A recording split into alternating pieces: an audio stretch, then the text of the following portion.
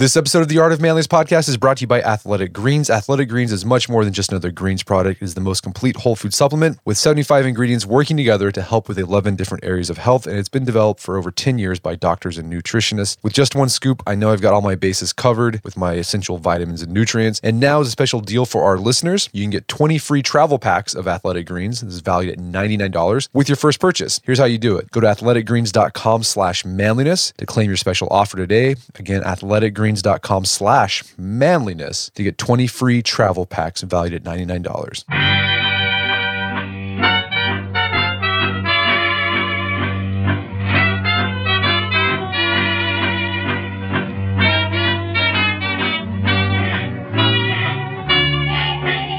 Brett McKay here, and welcome to another edition of the Art of Manliness podcast. Whenever you experience an injury or have a niggling pain in your lower back, you probably decide to completely rest up so that whatever ails you can heal and recover. But then the pain doesn't go away, so you introduce some light isolation movements to help with recovery, but the pain still doesn't go away, so you rest some more, and pretty soon it's been months or even years since you've done anything that resembles real exercise. My guest today argues that if you want the pain to go away, you got to get off the Barker Lounger and under a barbell. His name is Dr. Darren Deaton. He's a physical therapist, CrossFit coach, and a starting strength coach. And today on the show, Darren and I discussed the common myths people have about the safety of barbell training and why family practitioners and physical therapists contribute to the existence of those myths. Darren then explains why strength training is the best tool for rehabbing an injury and why the reason you have a bad back in the first place is because your back isn't sufficiently strong. Darren and I then discuss his overall philosophy and approach for rehabbing patients utilizing barbell lifts as well as other physical therapy modalities. We then get into specific injuries that barbell lifters and runners experience and how to rehab them. We end our conversation discussing the effectiveness of practices like dry needling and electrical stimulation in recovering from persistent pains and injuries. After the show's over, check out the show notes at aom.is/Deaton.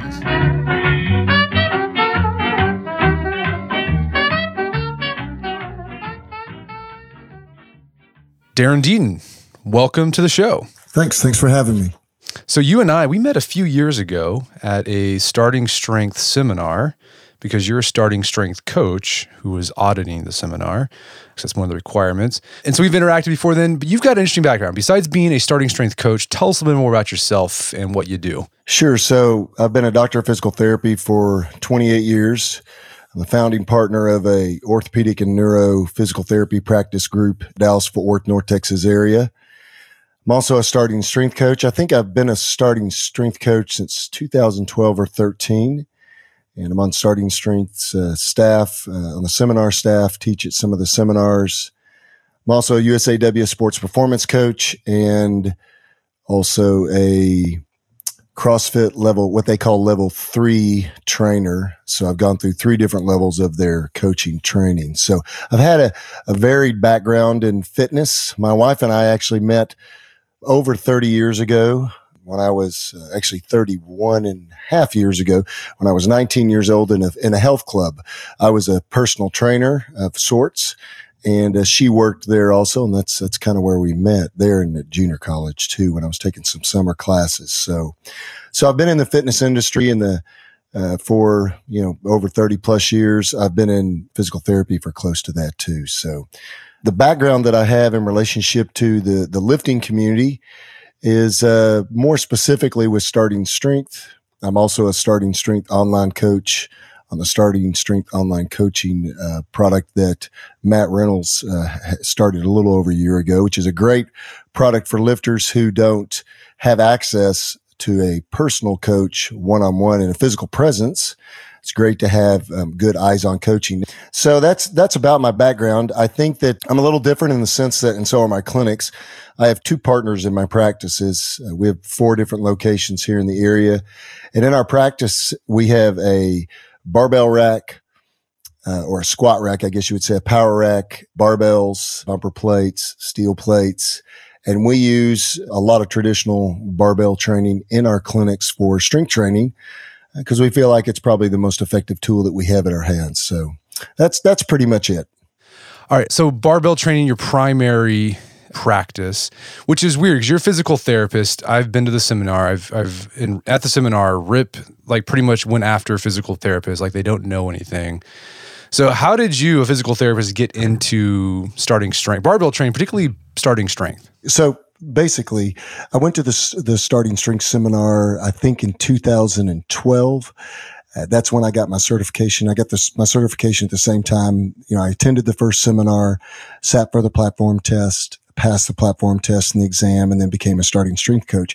But there was a period of time there for probably at least 3 to 4 years where I did very little within the community of starting strength, just because of my practice life was busy. I had CrossFit gyms, but I'm a big reader when it comes to strength.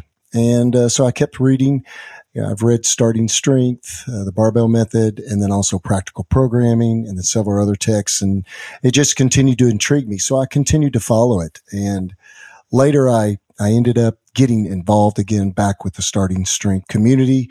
I'm now on staff as a staffer, do staff some of the seminars. But when you go to the seminar, PTs are not held in a very high light.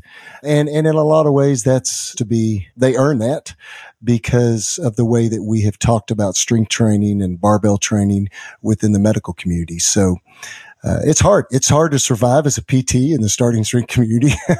You have to have pretty thick skin, but I think that it makes sense to me. Barbell training is very methodical. It's very predictable. It also, from a science standpoint, when you think about physics and moment arms and loads and force production, it just makes sense to a didactically thinking mind, someone who is very analytical. It makes sense. And so I couldn't get rid of that. The more that I learned, the more that I got around other starting strength coaches and Mark Ripito, the more I realized that this is really the method that I want to promote as the primary strength training model, both in my clinics and also in my gyms. So let's talk about some of the myths that exist in the medical field, but particularly the physical therapy profession. Because we've had Jordan Feigenbaum on the show, who's a medical doctor, also starting strength coach. We talked about some of the myths that even just like family practitioners have about barbell training in particular. But what are the big ones you see in the PT world about weight training or barbell training in particular? Well, first, I think the average consumer or client of the medical community needs to understand that when it comes to strength training, when it comes to the development of strength, PTs definitely get more academic training than medical physicians, both DOs and MDs do. But physicians get very little education when it comes to strength training, endurance training, just anything outside of medicine. And so the idea that a physician would be the expert in that field, or even the physical therapist, is probably not accurate. But a lot of the misconceptions that are out there is, first of all, when it comes to the barbells, that it's, the movements are dangerous, that you should isolate movements, that you should do individual exercises that are smaller movements. And there are some cases where we have to be careful with patients when we're talking about the rehabilitation side, post-operative care, injuries where there's structural issues, then there are certain times where we have to be careful about how we intervene with those exercise activities. But there is a significant difference, as you know, between exercise and training.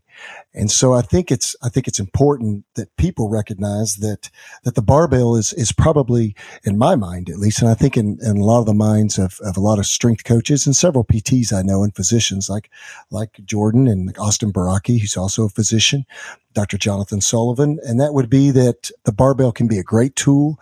It's very safe. A lot of people think it's not safe, but it's extremely safe. It promotes compound movement versus isolated movement. And we know that compound movement is safer to the joint because it stabilizes the joint. It stabilizes the surrounding tissue, if that makes sense. Gotcha. Yeah. So, whenever I've preached, hey, to people, you need to get started with barbell training, I've had a lot of guys, particularly older guys in their 40s or 50s, that say they've got a bad back. Is that something that can prevent people from barbell training if they, have got a bulging disc or something like that? What goes on there? What's your prognosis as a physical therapist? No, I think that the last thing that someone needs to do is stop strength training when it comes to the back injury. A strong back is a healthier back. And we know that through the literature now and through research, that a back that's weak hurts more.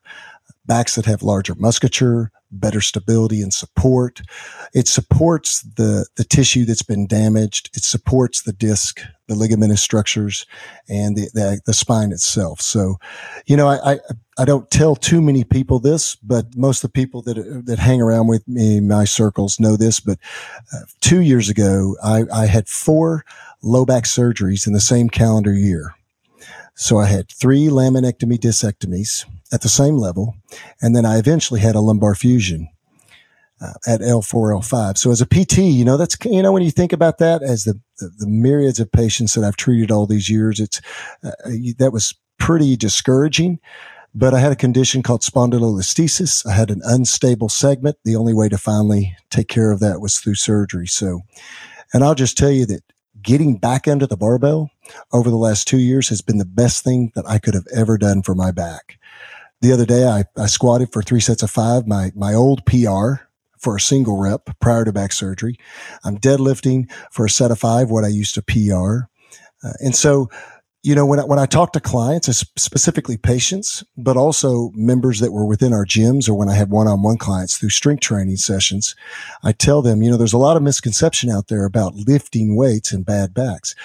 If you're a physician or within the community that you hang around with, if they tell you, you don't need to be lifting heavy weights anymore. The one thing we hear all the time is, you've probably heard this, Brett, don't lift more than 10 pounds, right?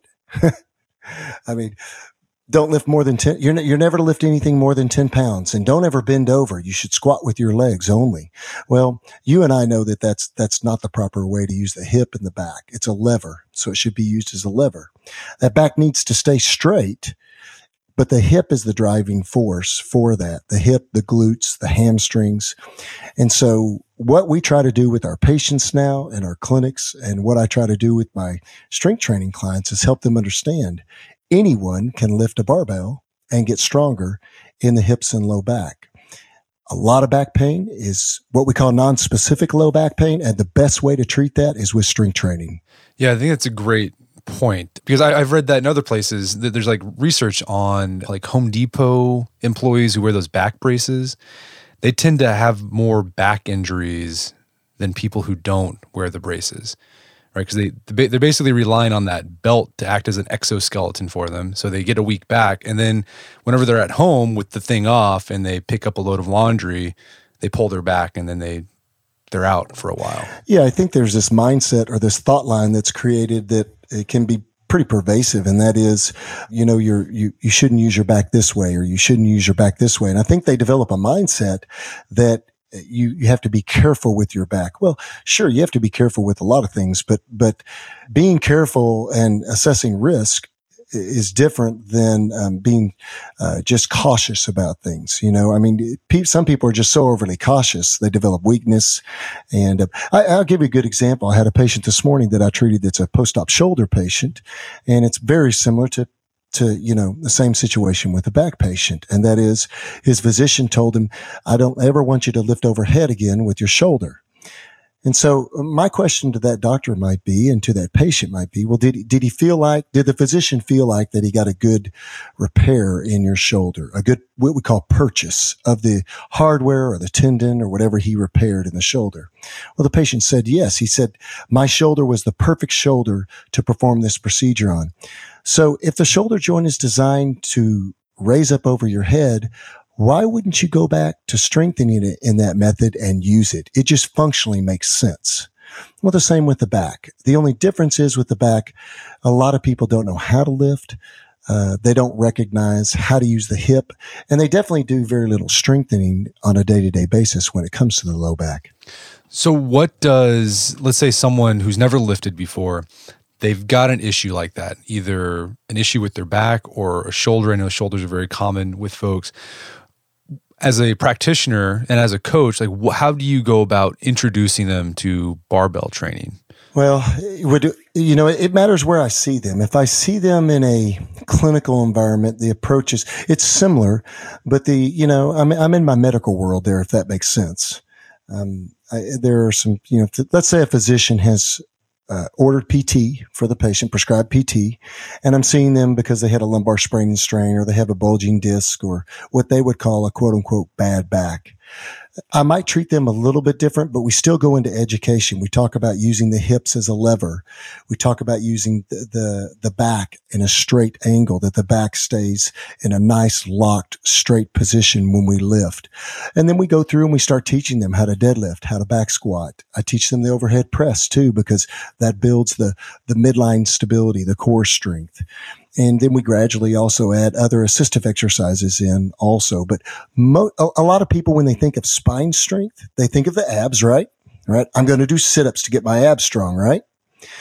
The problem with that is that that's not how the spine and the abdominal wall actually functions on a day-to-day basis in the human body.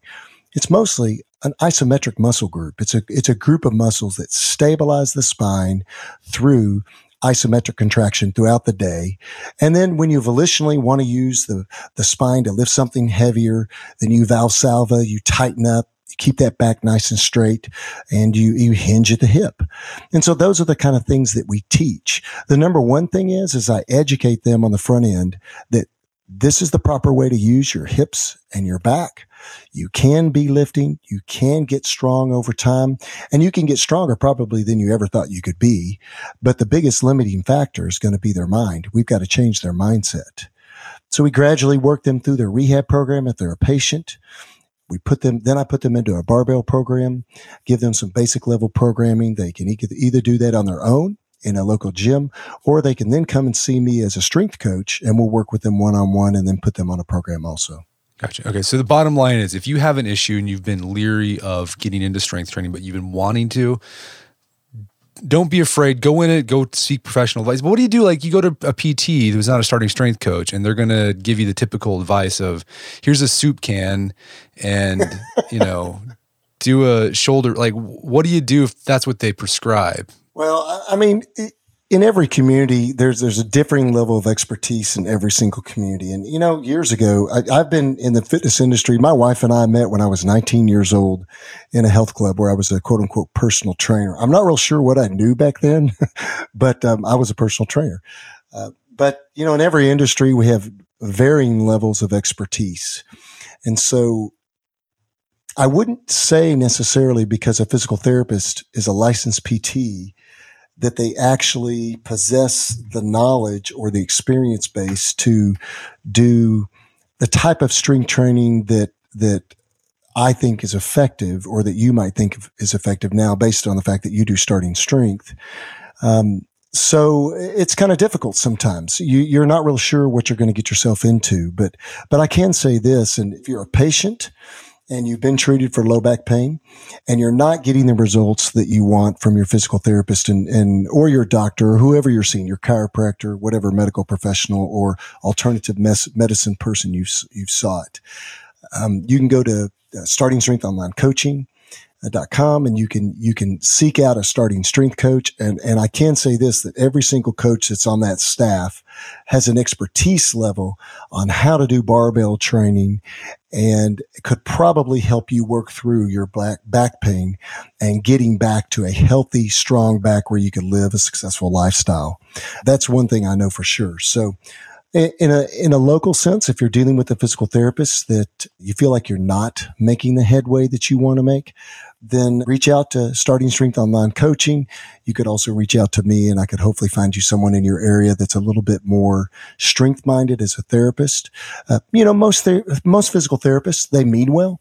And I think there's a lot of great physical therapists out there that are very strength-minded today. And we do see a trend in the world of physical therapy to move toward a more active strength training mindset, a more preventative mindset. But we still have a lot of physical therapists in our community too, that they're just not effective in their ability to create true muscle hypertrophy, strength, and adaptive change in the patient. So when we had Jordan Feigenbaum on the show, Dr. Jordan Feigenbaum on the show, and he highlighted the research that basically shows that weight training is probably one of the safest activities you can take part in.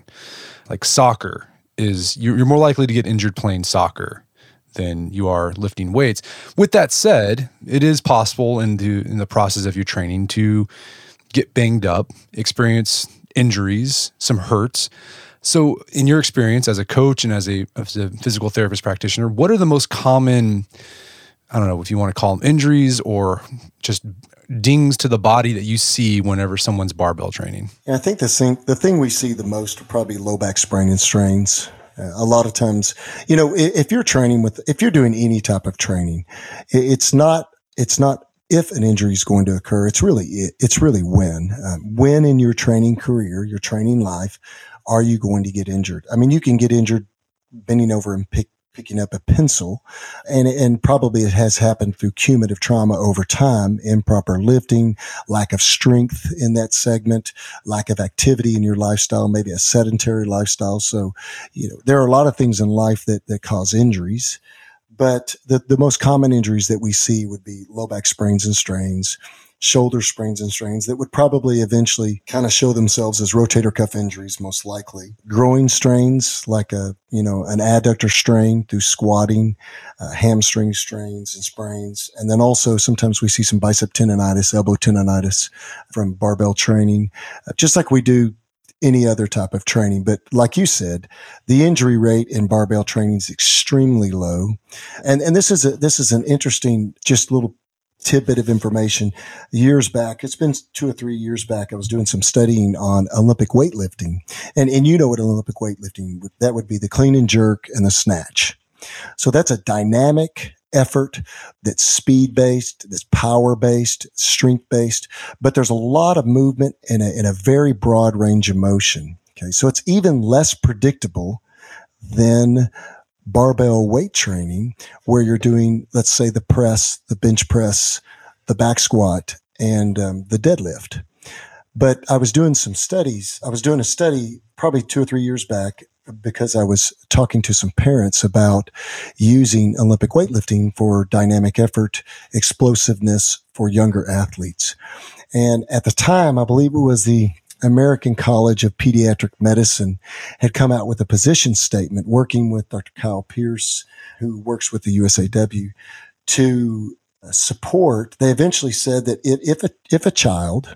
if an adolescent was going to strength train or do a strength training program, then a safe way to do it would be something like Olympic weightlifting.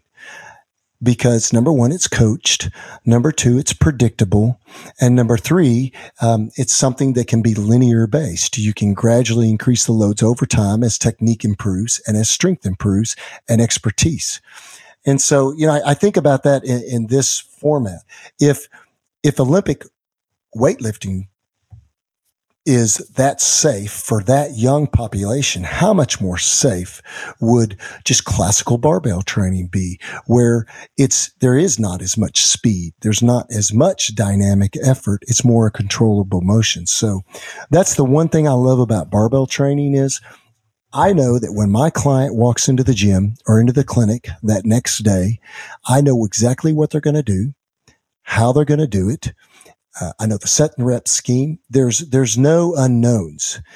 And to me, to be able to do that and to track that over time, day in, day out, there's this gradual progressional linear model that's developed that creates strength. And the other thing is the connective tissue. The connective tissue gets gradually stronger over time.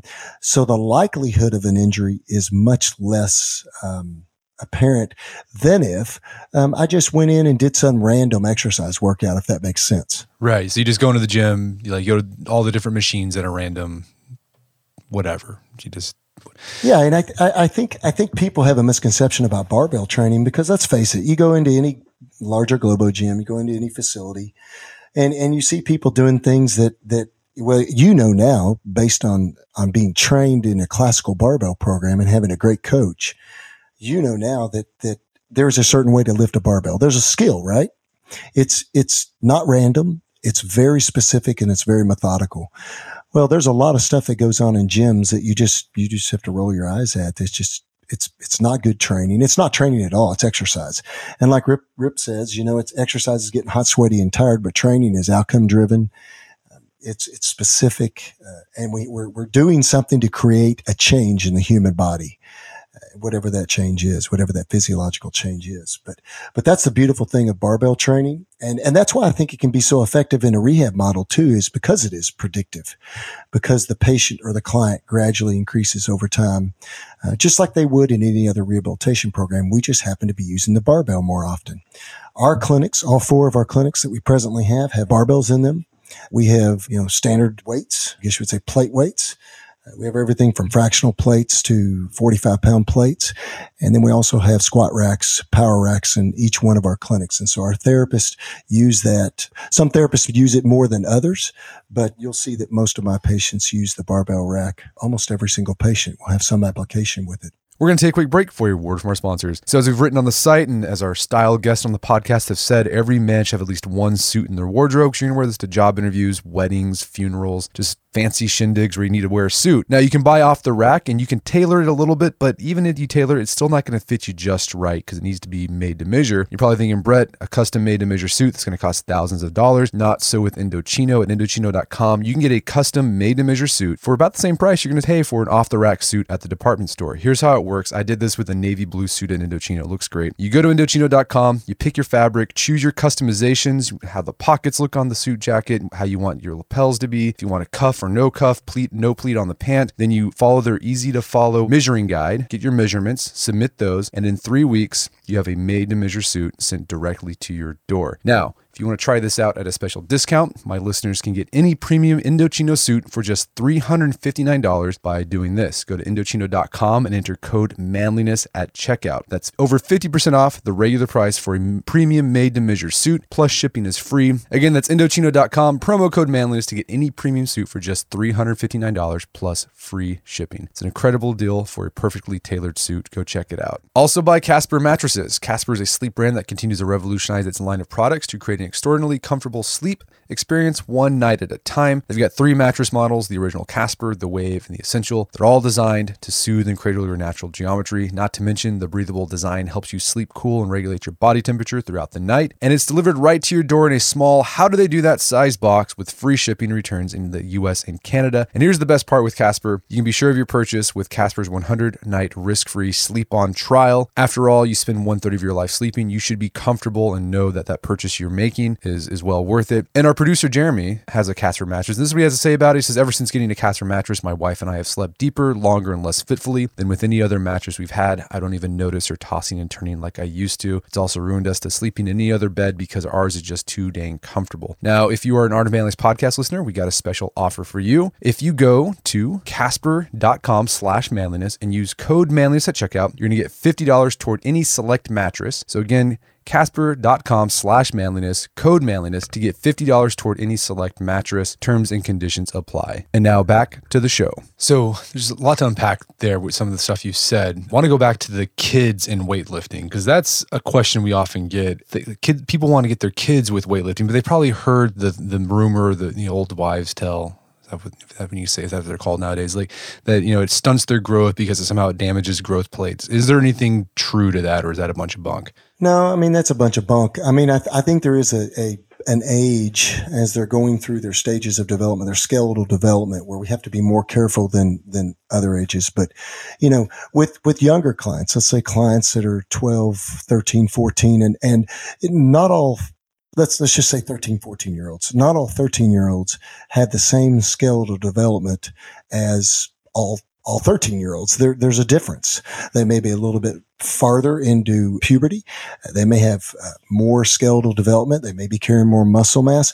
You can have a 13-year-old that's very underdeveloped, and you can have a 13-year-old that's 6'1" tall and 200 pounds and very developed physiologically or physically in regards to skeletal structure. So, the key thing we do with younger clients is, first of all, we teach them form. We teach them how to move the barbell.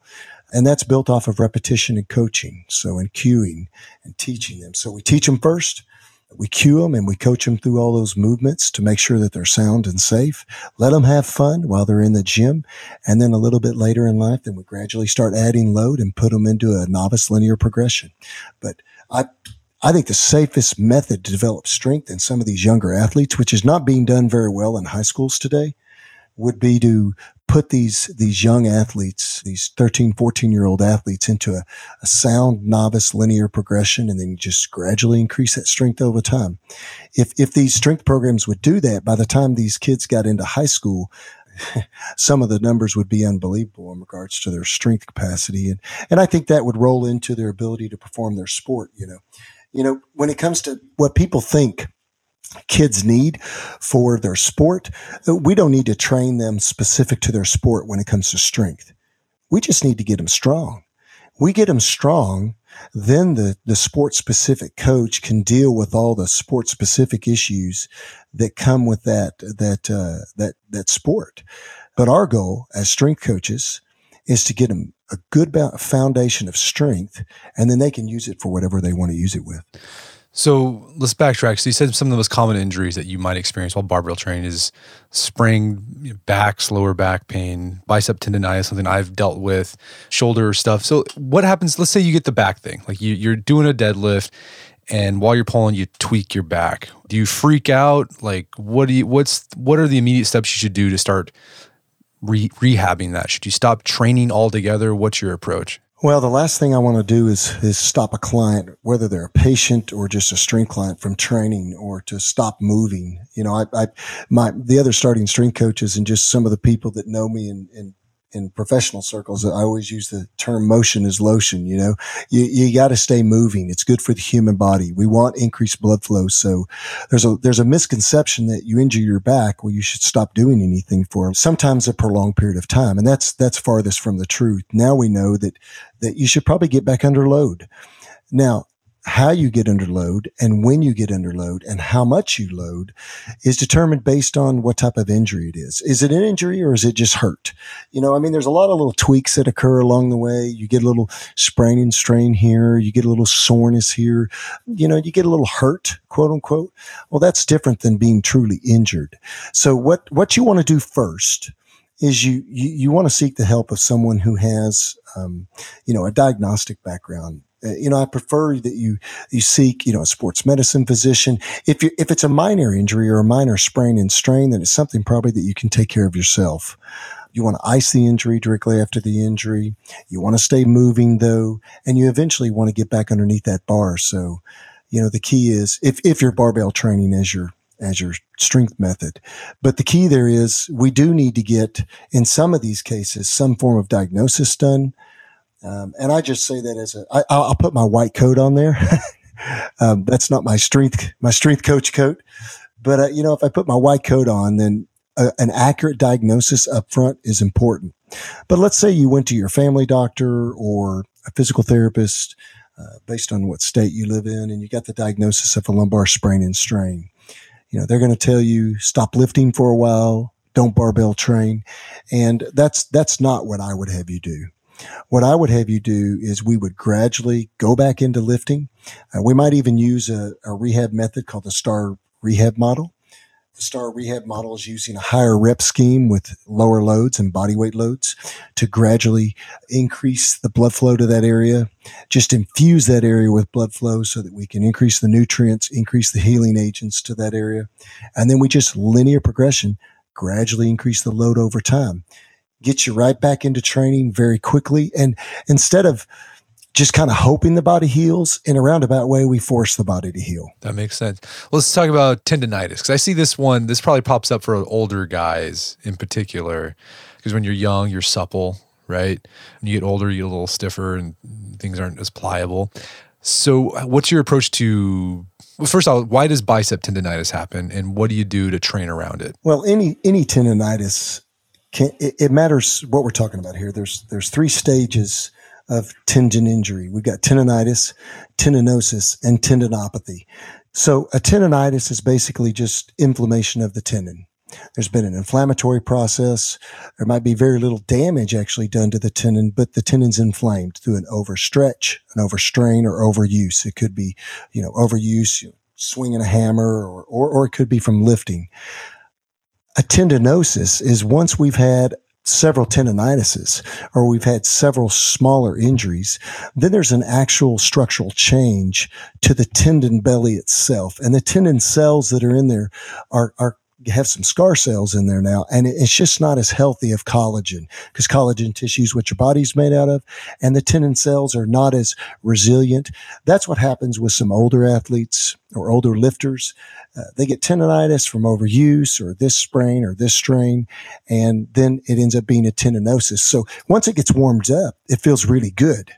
But before you get it warmed up, or maybe on a cold day or something like that, it's achy and uncomfortable. But once you start using it, it feels pretty good. Then the last thing would be like a tendinopathy. And that's where the actual tendon tears and there's a structural, weakness in the tendon. And eventually the tendon could rupture like a bicep rupture, distal bicep rupture, or a patellar tendon rupture, Achilles rupture. That would be the worst thing that could happen because it completely detaches. So the way that I treat tendonitis, tendinosis, and tendinopathies is a little different based on the severity of the injury. So the rehab model is going to be different based on the severity. But let's say we're dealing with just a classical tendonitis. The first thing we want to do is we want to make sure that we're using that tendon. We may have to reduce the loads for a period of time because of the structural inflammation that's there. So we're going to use things like ice, deep transverse friction massage. Sometimes it's appropriate sometimes to use a corticosteroid injection in that area, or to use things like iontophoresis where we use a topical steroid. They also might be taking NSAIDs, non-steroidal anti-inflammatory drugs to reduce the inflammatory process in the tendon. But the last thing we're going to do is not use the tendon. I'll tell you, this is a really interesting case. I was treating a guy this morning, or one of my colleagues was treating him, and we were just talking about him together and kind of working together on him. But he's had a medial epicondylitis, which is a tendon inflammation of the medial elbow. It's also called golfer's elbow. And he basically has had this for about 2 or 3 years. He's had multiple injections to the area. This is obviously a tendinosis. He's got some adaptive tissue changes in that area. So what the therapist and I have been working on is to start doing some eccentric chin-ups with him, start doing some eccentric curls with him, and starting to really load that tendon with eccentric activity, higher reps, body weight loads and lower loads, but just really flushing that tendon belly with blood, expanding that tendon with blood products and lubrication so that it can heal itself as best possible. We also recommended something like an elbow sleeve with him to keep it warm so that when he's at work and he's not using it, we're keeping that body temperature in that area a little warmer. And what he's noticed over time is that it's actually getting better. It's improving. So that's, the number one thing we want to do is we want to keep these patients moving. We might have to, or these lifters moving, we might have to alter load and weight, reduce it. But we're probably going to use a higher rep scheme with more sets. And we're going to use eccentric training too, along with that. And then all the other things that we talked about, NSAIDs and ice and friction and some of the alternate, the sideline therapies that we can use. We could use E-stim on it, those types of things. Darren, do you treat a lot of runners by chance? I mean, we treat a fair amount of runners in our practice. We see quite a few. What do you think are the most common injuries you see with those guys? Oh, probably Achilles tendonitis is real common. Plantar fasciitis is real common. Some of them will get some non-specific knee pain. We'll get some achy knees from having a little arthritis in the knees, hip flexor sprains and strains. Sometimes they'll get a little patellofemoral pain from running with improper form, or if they're running hills or trails, those types of things. And is your general philosophy towards those guys too, is like keep them moving? Like you're not going to stop running. You might just change the way you train. Yeah, I think with a runner, it's a similar philosophy. The number one thing I'm going to do is I'm going to look at their strength base too. If they're under strength, and runners are classically weak as athletes, if they lack strength, which they probably do, I'm going to put them in a classical barbell training program. And so we're going to get them under the bar and we're going to get them stronger, because a lot of times runners have injuries because of form breakdown and form creep throughout their run. They get tired. They lack the stamina that they need to run with proper form. We may need to address their form. We need to address the way they run, their shoe wear. But with a runner, what I might look at is volume too. A lot of runners can be classically overusers. They can overtrain. So we're going to look at how much they're running. And one of the things that I've done over the years, and some of this came from my background with CrossFit, and that is learning how to use high intensity interval training or interval running to improve aerobic and endurance capacity without running the high volume that a lot of runners or that a lot of triathletes or endurance athletes normally use. So we'll work on, instead, let's say in the past they've used 3 long runs a week or 5 long runs a week.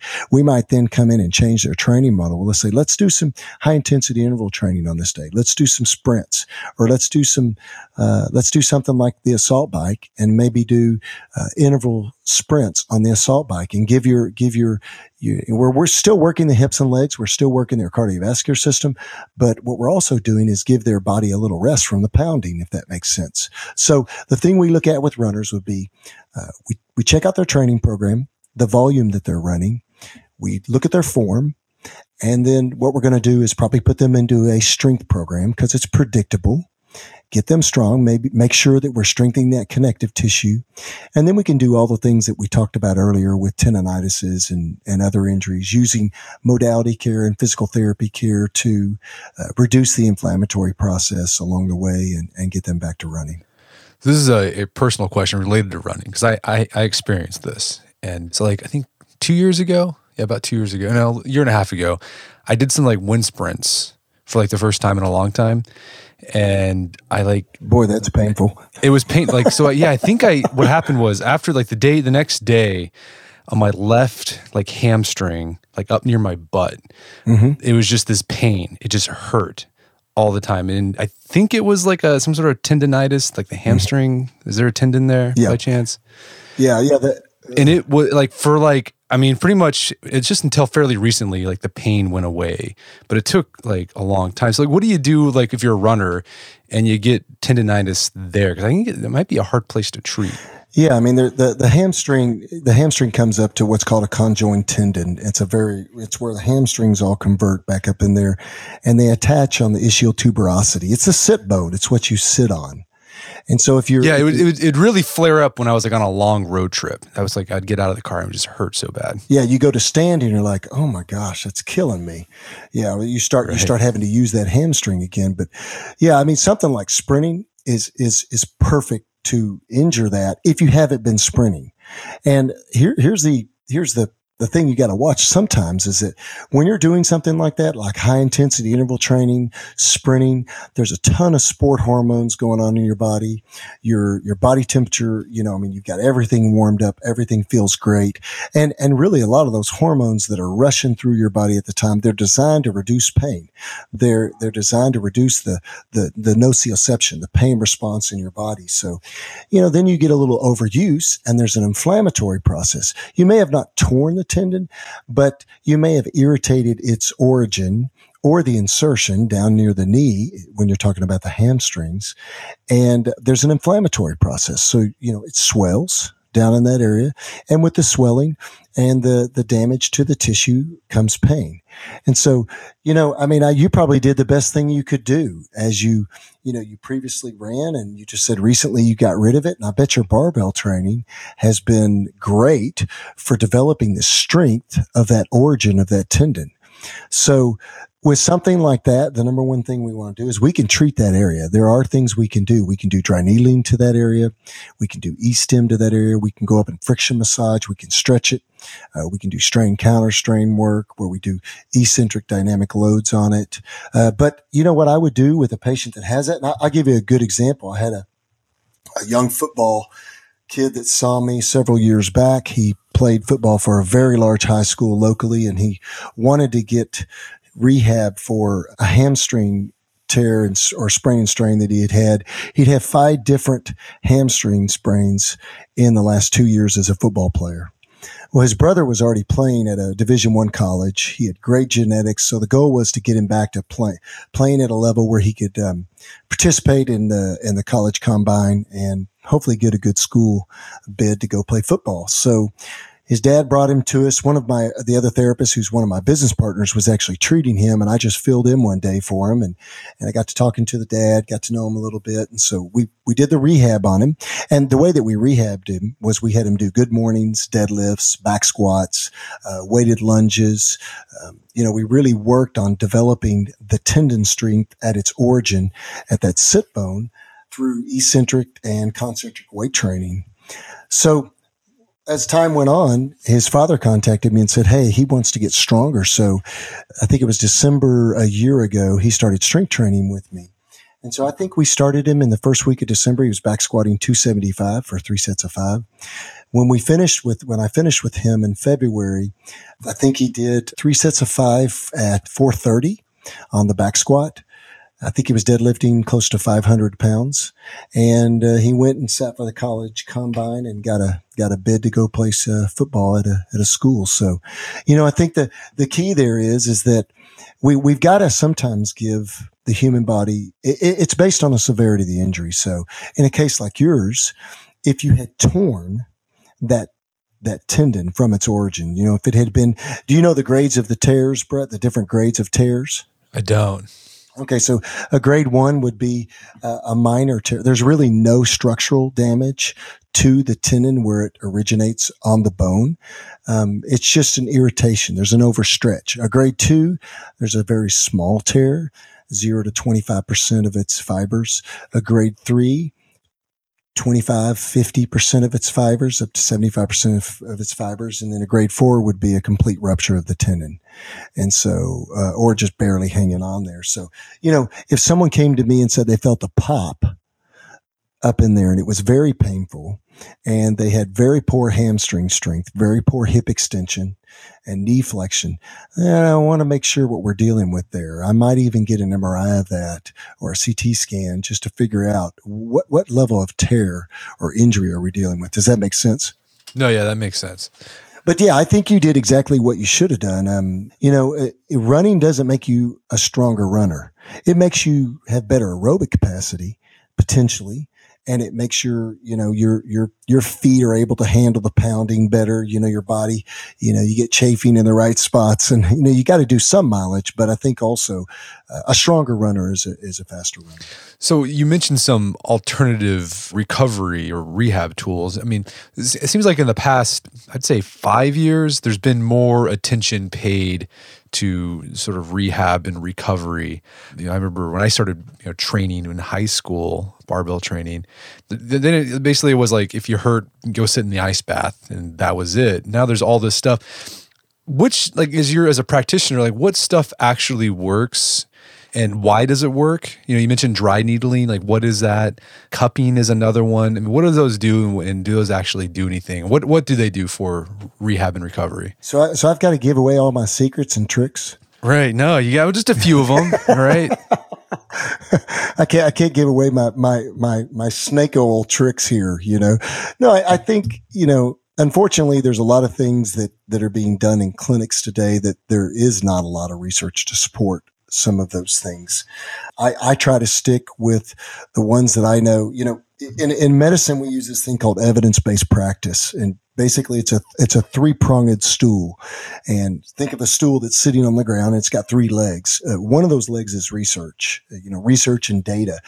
And for most of the physical modalities or treatments that are out there, we still lack the quality of research that we would like to see for support of a lot of those modalities. We have some pretty good data out there, but we still could always use more data.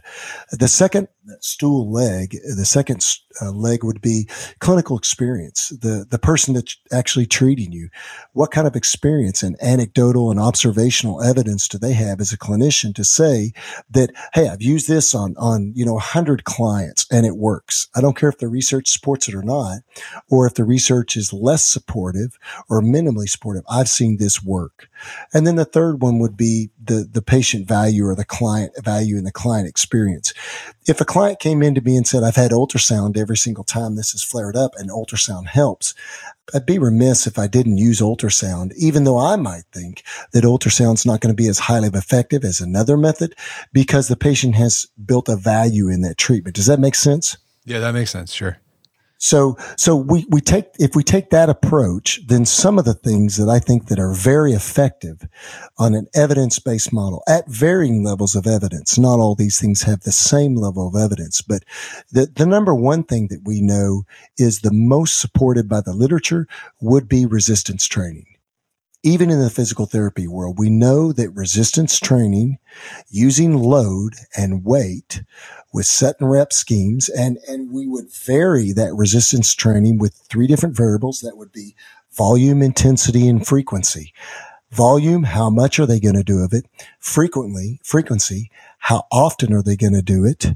Based on recovery and things like that, based on their injury or whether if they're not a patient, based on their training model.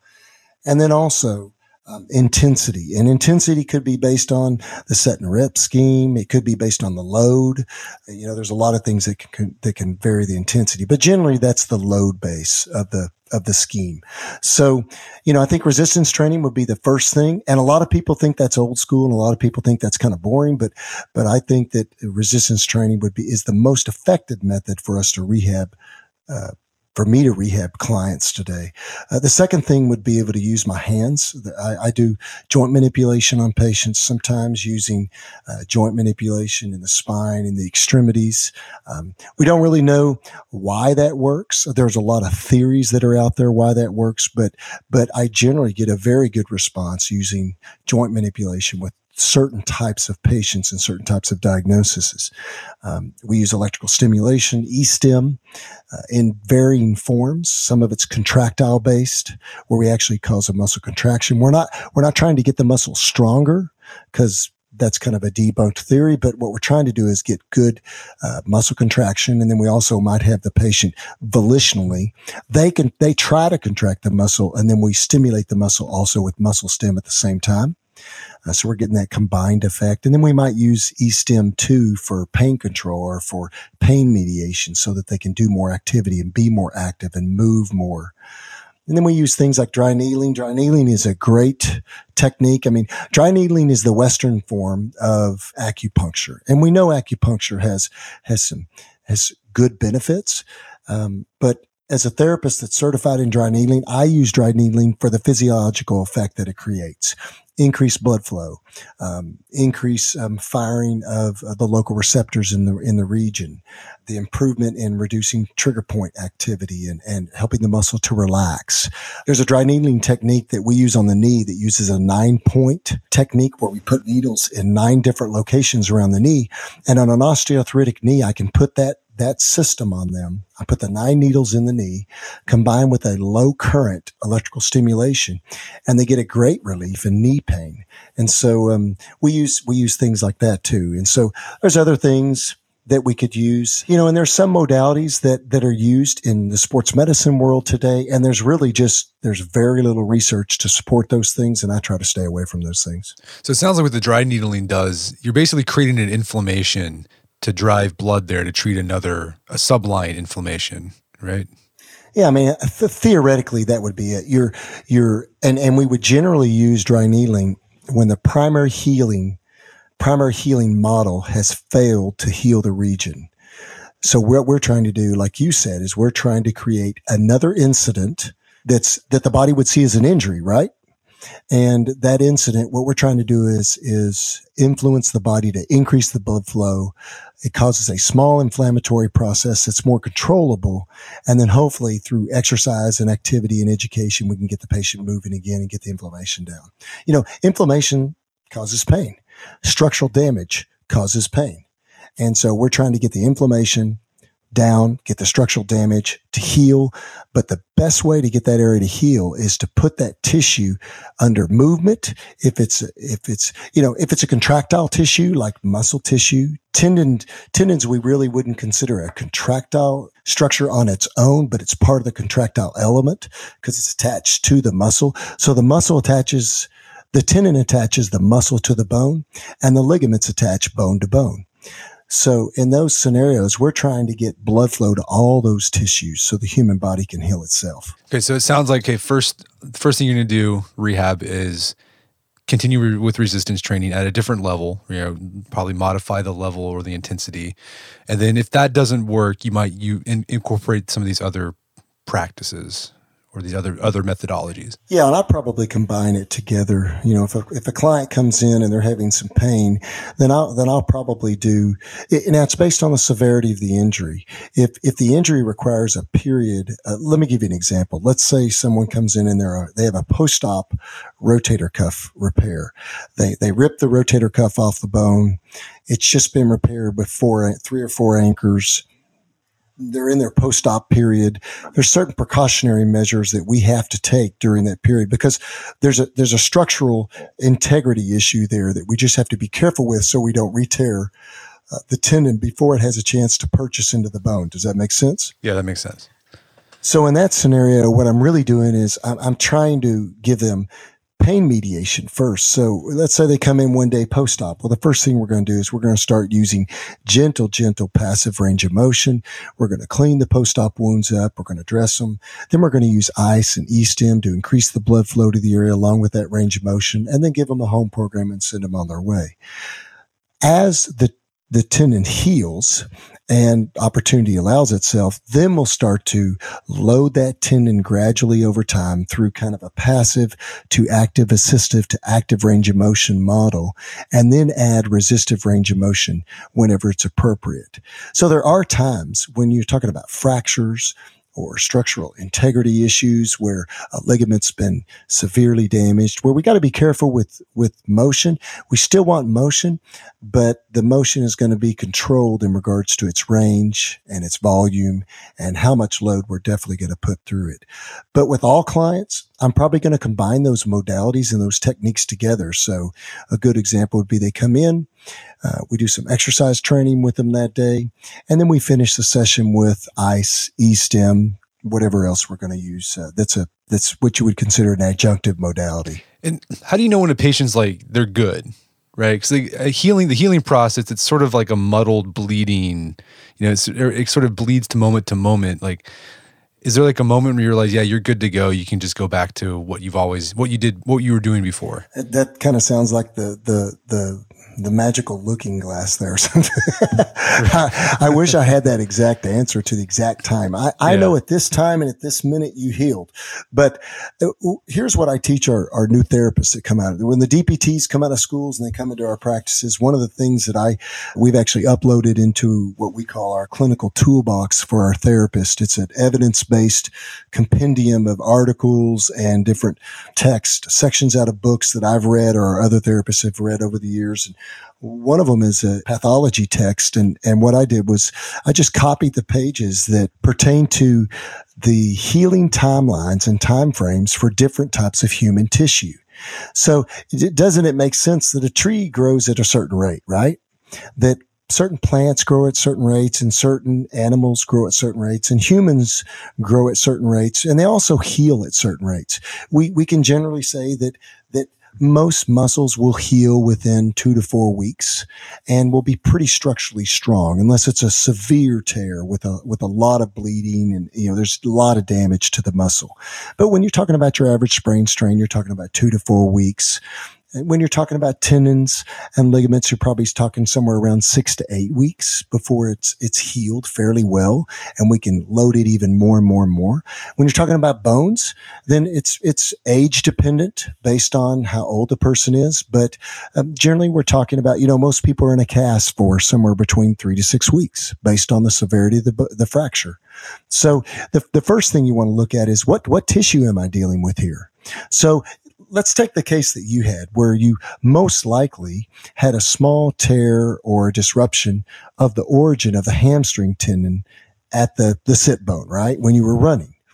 Well, in that scenario, if you came into my clinic and you could produce a strong contraction, but it was painful, then I know how to grade that in regards to damage, and I can give you a general idea how much damage is in there before we even look at an MRI. Now, let's say you produce a very weak contraction and it was extremely painful. And I thought you had a pretty good pain tolerance because, a lot of it is neuroscience and pain behavior, right? Some people are just generally more durable than others and they tolerate things more. But let's say I knew you as a friend or a client, a lifting client. You came in and I knew this guy's tough. This guy's tough as nails. And you came in and you produced a very weak contraction in the hamstrings and it was extremely painful. Then that would give me cause to want to seek further diagnostics because I'm thinking this is probably a grade 2 to a grade 3 tear or strain and sprain. Does that make sense? Yeah, that makes sense. So let's say you came in and you could produce no contraction of the muscle. You couldn't extend the hip or flex the knee very well at all. and you had less localized pain, but just more diffuse pain in the general region. But it wasn't quite as painful as I would have expected it to be. Now I'm really concerned because the muscle's not contracting in the manner that it's supposed to. The muscle's not functioning. And I'm thinking that one end of the muscle may not be attached. Does that make sense there? Yeah. So then from that standpoint, we're going to rehab you based on the severity of the injury. In some of these cases, they're surgical, but once you come into rehab, we look at those time frames. And this is a great example would be like a post-op ACL injury or a rotator cuff injury. And we have some general time guidelines that we follow. In some of those injuries, you're going to find that most physical therapists are very, very conservative on those timelines. And because we're in the medical industry and there's that approach avoidance and, clinician do no harm, physician do no harm model, and there's a lot of medical liability there, we have to be careful. So I kind of put on two different hats. One hat as a physical therapist and one hat as a strength coach. And so once you can reasonably handle body weight load, then we gradually load you over time. When I feel like you're competent in your movement, you're handling loads frequently, then I'll just send you on your own way and let you train yourself and just follow up with me when needed. It's great. Well, Darren, this has been a great conversation, packed with information. Is there anywhere where people go can learn to learn more about what you do? Well, unfortunately, I'm old, so I'm in my 50s, and I'm not quite caught up with the whole social media trend, but. And I'm kind of dysfunctional there, but people can get a hold of me if they'd like to at my Starting Strength Online coaching email, which is ddeaton@ssonlinecoaching.com, or they can get a hold of me through my rehab email address, which is dld@riata.therapy. That's RIATA therapy.com. And I still have my CrossFit Fort Worth website up. It's Fort Worth Strength and Conditioning, CrossFit Fort Worth. Hopefully within 2 months, I plan to open a small boutique barbell gym in my local community where I'll mostly be doing barbell training, but also some conditioning on a need basis, a need basis. So, but I'd love to hear from guys. If you just have a question, a concern, you need more information, that's the best place to get a hold of me in those email addresses. Awesome. Darren Deaton, thank you so much for your time. It's been a pleasure. Thank you, Brett. Appreciate it. My guest today was Darren Deaton. He's a physical therapist as well as a starting strength coach. You can find more information about what he does at Starting Strength Online Coaching. Also, check out our show notes at aom.is/Deaton. That's DEATON, where you can find links to resources where you can delve deeper into this topic.